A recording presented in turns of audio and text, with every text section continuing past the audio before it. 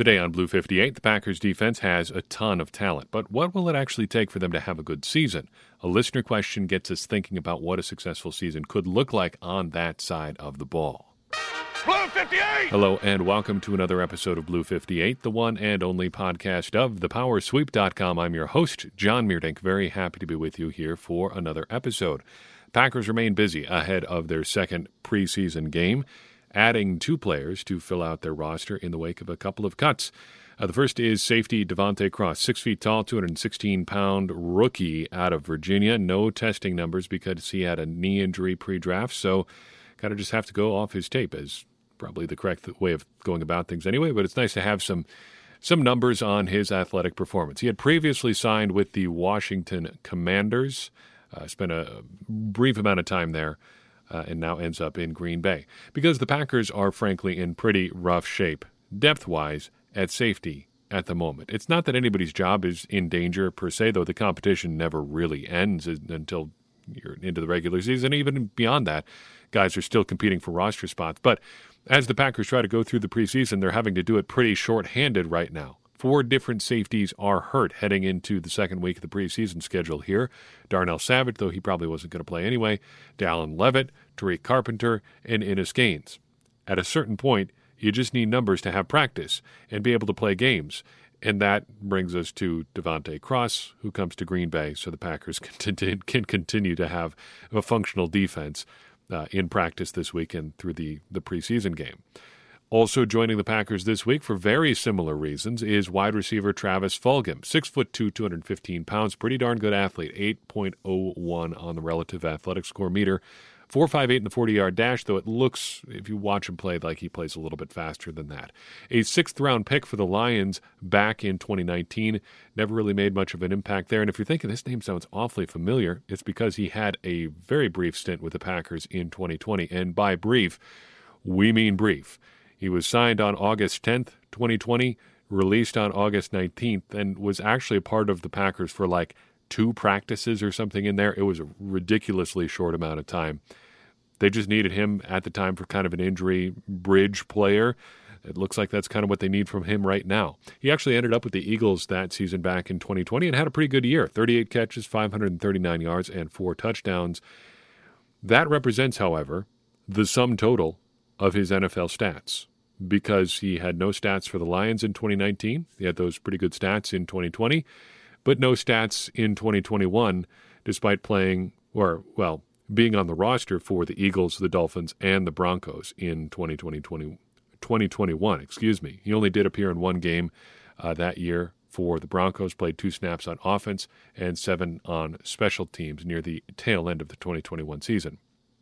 The Packers need some bodies at receiver, very much like Dexter Williams here. He's available. He has some familiarity with the offense, although the extent to which that is true is tenuous at best. 9 days, how much do you really know? Still, at least you have some familiarity with him, who he is as a player, and he's had some NFL success. You might as well see what you can get done with him on the field. This signing actually reminds me a little bit of Jarrett Boykin, not in terms of how he arrived in Green Bay, but in terms of the arc of his career to date. Boykin, with the Packers in 2012, 5 catches for 27 yards. In 2013, 49 catches, 681 yards, and 3 touchdowns, then way back down again the next year. 3 catches, 23 yards, and that's pretty much it for Jarrett Boykin's NFL career. This, of course, comes at the expense of Malik Taylor, who the Packers released this week.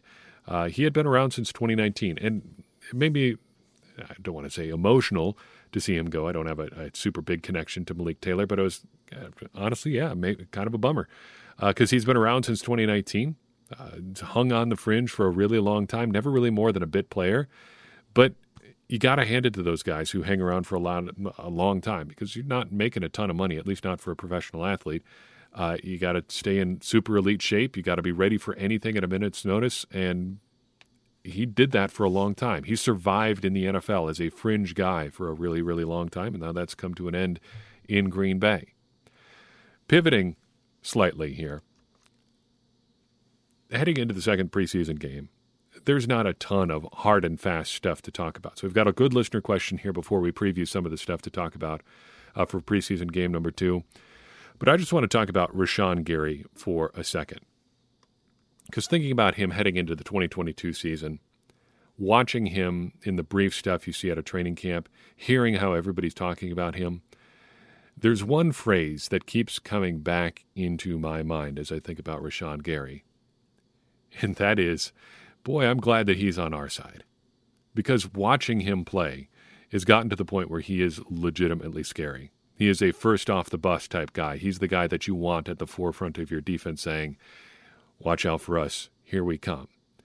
And that's a fun thing to think about because, well, when you think about draft and develop as a philosophy, when you think about how the Packers go about building their team, it revolves around building up guys inside your organization in large part. You've got to have guys who take steps as players. You've got to have guys who improve, who build on their skills, who become the best version of themselves that they can be. And I don't think you necessarily think about that all that much with first-round picks that are as high as Rashawn Gary was, 12th overall, and first-round picks with the physical tools that Rashawn Gary has. I mean, all the way back on draft night in 2019, we were talking about his physical gifts. And in terms of just testing and in terms of, putting up the numbers he did at the size that he was at the time, unreal numbers, rare physical tools. And yet, there were questions about him as a prospect. He was a very good prospect, to be sure, but there were legitimate questions at the time about his productivity in college. Why wasn't he more of a terror rushing the passer in college? Why did Michigan use him more as a table setter and run stuffer than a real pass rusher? And those questions were legitimate. And growth with any prospect is not guaranteed. But look where we are now. The Packers would tell you this is what they expected. They always knew that he was capable of this. Maybe that's true to an extent, but I don't know if anybody expected him to look like this heading into year 4. A guy who's in some conversations as one of the best young edge rushers in the NFL. A guy who's going to make a lot of money in the very near future. That kind of career growth is a draft and develop success story too. It's not just the day 2 picks, the day 3 picks that you talk about with draft and develop. Rashawn Gary is a draft and develop success story too. And I don't know if there's a player whose 2022 season I am more excited to watch than Rashawn Gary, because I think he could truly be a game-wrecking player for the Packers this year. And I'm excited to see what he can do when he gets out on the field. Heading into the back half of this podcast, I want to take a pause here for a second and shout out a couple Patreon supporters. Today we're talking about B. Anderson, Gabriel Lee, and Mark McInnes. I'm grateful to each of you for continuing to support the Power Sweep and Blue 58, and I'd be grateful if you would consider supporting us as well. Patreon.com/thepowersweep is the place to do that. I want to talk again about the great community around the Power Sweep and Blue 58. It's just a great group of people who hang out, get in touch with me in all sorts of different ways, but primarily through our Discord server. Wonderful place to hang around and talk with Packers fans from all over the world. And we get to do some fun stuff as a community there, too. This year for Blue 58 listeners and supporters who join our Patreon team and head into the Discord and stuff like that, we're going to do a Pick'em League, see who is the smartest and best or maybe luckiest at picking games on a week-in, week-out basis, and we'll have some prizes attached with that as well. I'm excited to do that, and I'm excited to just interact with everybody throughout this football season. And if you'd like to be a part of that, consider supporting us on Patreon. Patreon.com/thepowersweep is the place to do it. So I'd like to take a listener question here because I think the approach here is so unique before we talk about preseason game number 2. Discord user QHM offers this up today. So I had a question I'd be curious to hear everybody's thoughts on. If the Packers finish as the whatever best defense pick a number in the league, what is the reason and or what needs to happen? Here's what I've come up with, and he shares a few criteria here. For a first-place defense, you would need health, of course. You would need a guy like Quay Walker to be a valuable starter by week 5 and Chris Barnes to continue solid rotational play. And he goes on from there, gives a few other reasons. What about if they're just going to be a top 10 defense? Well, he says the Packers' defensive line would need to be in the top 5. They can lose up to one key starter, excluding Adrian Amos, and Devondre Campbell can't regress. Now, I like this approach a lot. And as he goes on to say, looking at defensive success more as a gradient and what you have to get to meet those certain thresholds is probably a better way to look at it than just, do the Packers have a good defense or do the Packers have a bad defense? I think that is a really good question. He also offers up a little nugget here, wondering about Devondre Campbell regressing this season with the Packers. So we'll take that on a little bit too. So let's tear this apart a little bit. What has to happen for the Packers to have a good defense? We'll work from the bottom of the gradient up. Two thresholds I want to talk about: top 10 defense and top 5 defense. And when I say top 10 and top 5, I'm going to say this is by DVOA, the metric that Football Outsiders uses, because I found that is the best number for total defense. You could go by scoring. I would take a look at that one as well. I would say avoid going by yards if you can. From what I've seen in terms of evaluating defense, it's pretty much close to worthless as a gauge of a defense's overall ability. Stopping teams from moving the ball is sure important, but I'd rather focus on things like keeping them out of the end zone, takeaways, slowing down specific position groups, a more all-encompassing look at defensive success than just yards. So what would it take for the Packers to have a top 10 defense? I think it starts with health. Most of the big names have to stay healthy. Adrian Amos, I would say, is one of them, as QHM points out. But I would also say Devondre Campbell, for reasons that we'll talk about a little bit here. He's going to be central to the Packers' defensive success. Just being on the field is going to be a big deal for him, regardless of what Quay Walker does this year. Because, for starters, I don't think you can count on Quay to be a big contributor right out of the gate. I think it's going to take some acclimation time to, one, figure out what he can do for your defense here in year one, and two, figure out the way to best use him. It's going to be a work in progress for a while. Campbell has to be rock solid while that goes on. I also think that the Packers are going to need some depth-related contributions from a few different position groups. There have to be contributors on the defensive line beyond the top 2 or 3 guys. QHM says we need a top 5 defensive line. I'm not sure how you gauge that exactly, but I think the idea there is solid. You need contributors on the defensive line beyond just Kenny Clark, beyond just Dean Lowry in the fairly limited role that he has, beyond just whoever is their third nominal starter there on the defensive line. I want the Packers to be 4 or 5 deep with at least solid enough rotational guys that you have some depth there on the defensive line, because that helps you in run defense and in pass defense. I would also like to see depth at inside linebackers. We've talked about it a little bit already. Getting Quay Walker along sooner than later is going to help the Packers significantly. Also having no liabilities beyond that. So Chris Barnes, I don't think is necessarily a huge plus for your defense, but also he has the upside of not being an active negative for your defense too. So if you put him in the right situation, he's not going to make you actively worse.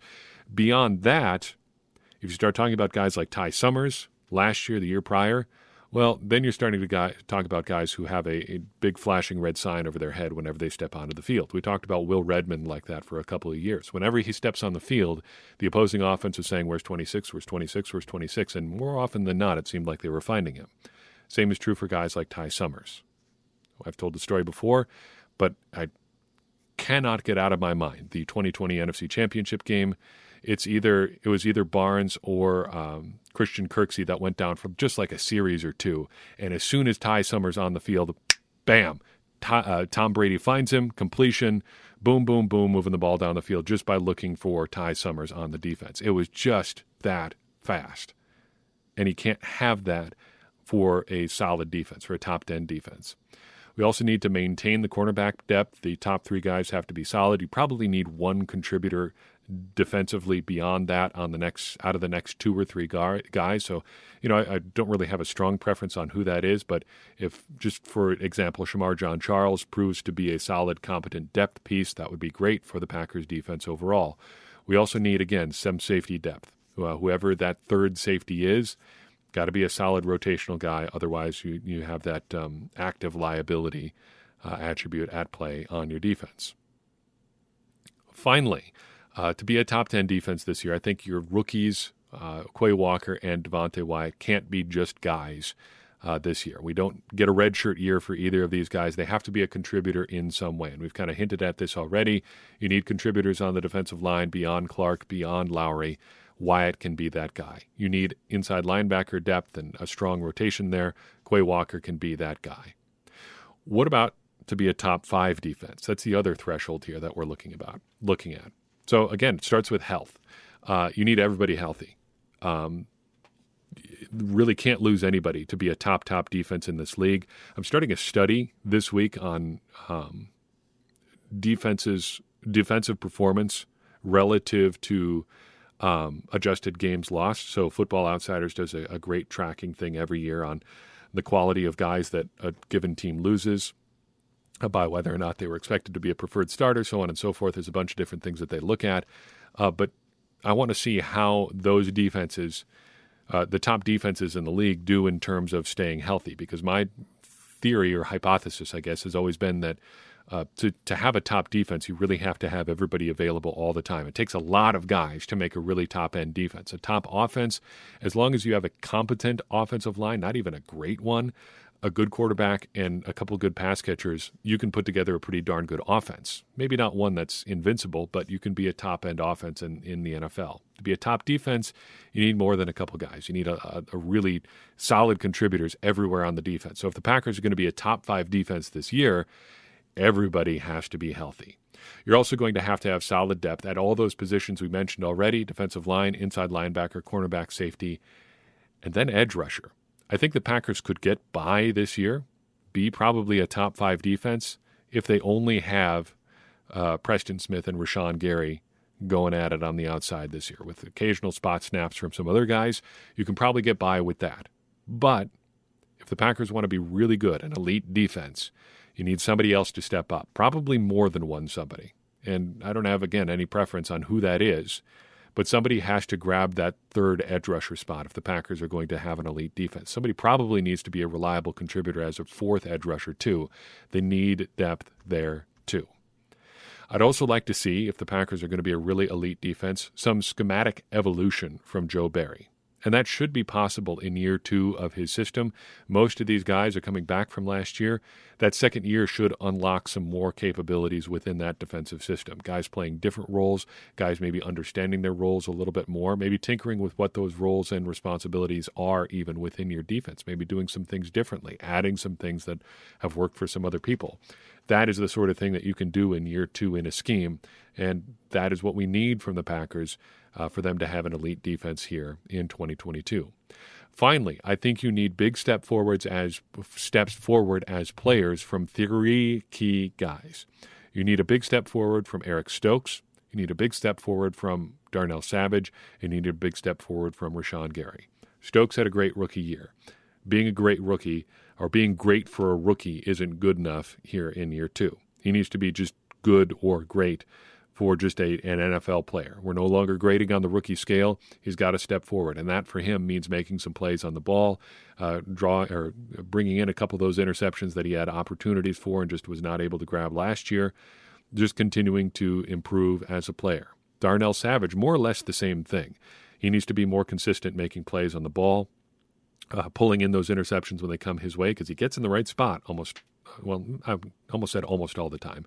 Frequently, he is in the right spot, ready to make a play on the ball, and then just isn't able to haul it in and improve the tackling there as well. And then Rashawn Gary, we've talked about how great he could potentially be this year. He just needs to live up to the hype, live up to the potential, and he can be that guy for the Packers here in 2022. That, I think, is what's going to take for the Packers to have a top 5 defense in the NFL. But what about Devondre Campbell? Our questioner asks about the potential for regression there. And that's I think, worthy concern, because a big part of this defense being good in any capacity is Campbell's continued performance as a top linebacker in the NFL. Is that a sure thing? No. It's never a sure thing for anybody to be good from year to year. I mean, some guys are better bets than others, and I think when it comes to Campbell, he's probably a pretty good bet. Statistically, his 2021 season was not all that different from 2019 at Atlanta and 2020 in Arizona. The defenses around him were probably worse than what he had in the Packers last year, I would say. the difference between those seasons and 2021, why he went from just a guy to all-pro, was getting more snaps in general, getting more snaps in coverage, a big strength for him, though one that was not really utilized previously, it seems, and having the best tackling season of his career.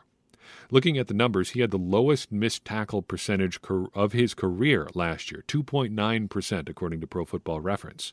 His previous low in his career for a single season was 3.4% in 2018. For his career, he misses about 6% of his tackles, missing tackles almost twice as frequently as he did in 2021. If there's reason for concern, it's just some regression towards his more normal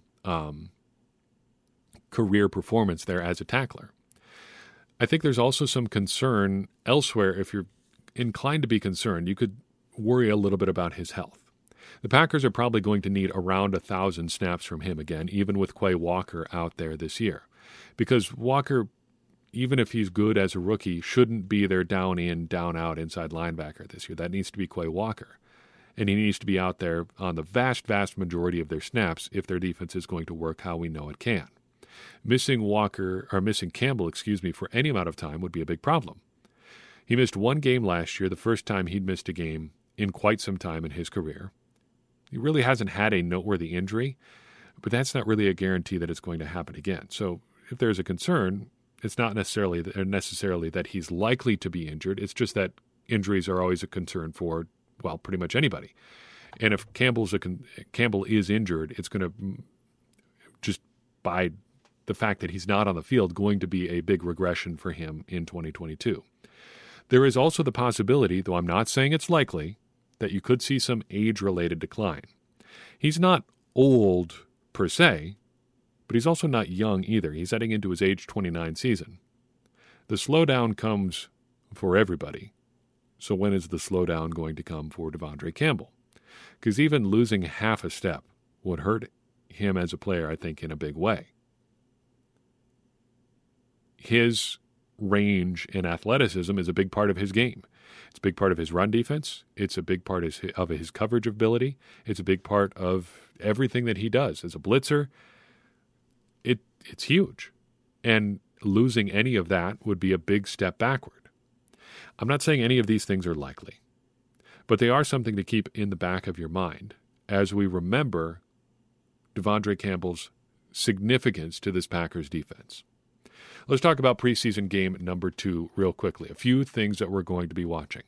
First and foremost, I think on everybody's list is Jordan Love, because that's just how we do things as Packers fans. We talk about Jordan Love because, well, Jordan Love in a lot of ways is fun to talk about. And I want to take a second here and clarify something from the last episode. I got a good follow-up question in our Discord server from Discord user Wander Around.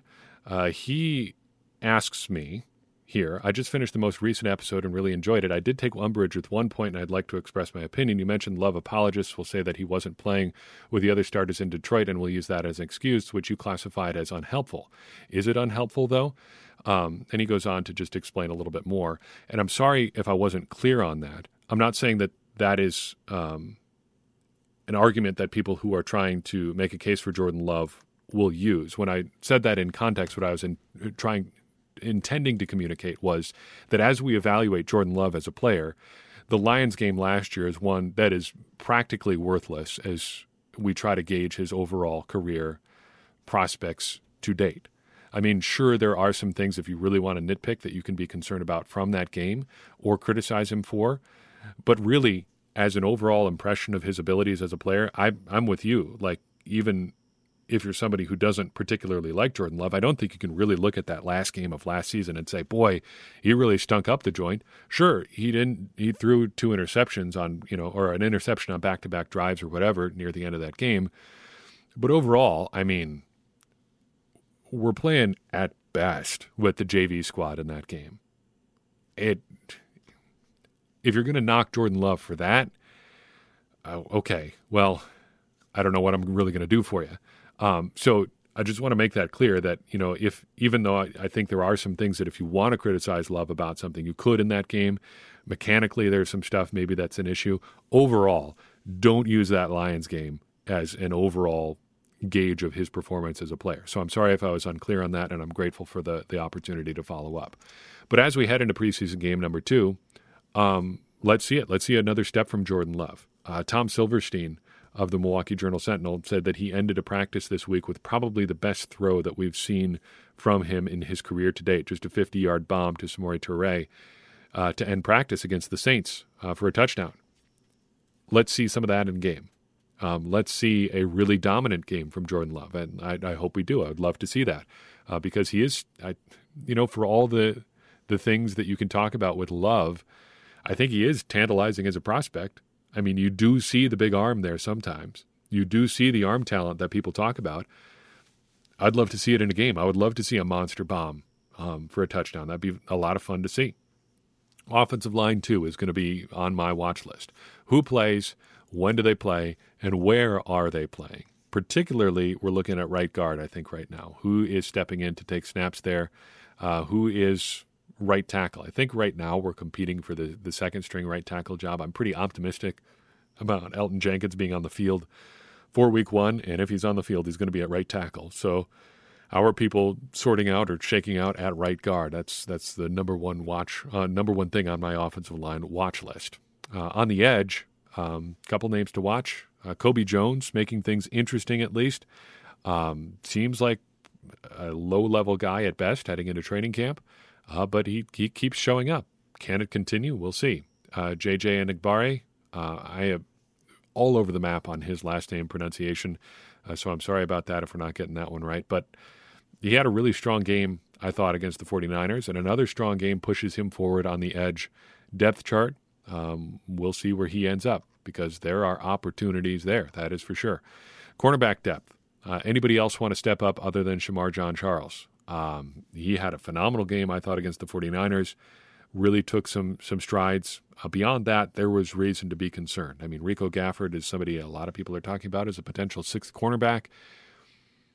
Not based on last Friday, that's for sure. Anybody can have a bad game. Time to turn around and have a good one. Finally, who's going to be that random splash guy? This is the fun part of preseason for me because we're going to look back in a few years and say, hey, remember when B.J. Baylor had that big, long touchdown against the 49ers or big long catch and run? That was fun, wasn't it? Whatever happened to him? And then you look him up on Wikipedia. Oh, well, he's been out of the league since 2022. Geez, here, it's 2025 already. Wonder why he never got another shot. Danny Davis, another random splash play. Nice play on that adjustment on the ball from Jordan Love. Good throw from Love there, too. He's been out this week with injury. Who's going to have the random plays like that this week? It's fun to see those sorts of names pop up. Even if you never hear from them again, they have this little moment in the sun, and we get to talk about it and see if it makes any difference in their short or long-term career prospects. That's what I'm looking for. And that's all I've got for you on this episode of Blue 58. I've really enjoyed talking with you in this one, and I hope you enjoyed listening as well. If you enjoyed it, I would really appreciate it if you would share it with someone you think would enjoy it as well. It's going to help more people find the show and get more people involved in this conversation that you and I are having about the Green Bay Packers, which in turn is going to help all of us, me included, become smarter Packers fans. And as I always say, smarter Packers fans are better Packers fans, and better Packers fans are what we all want to be.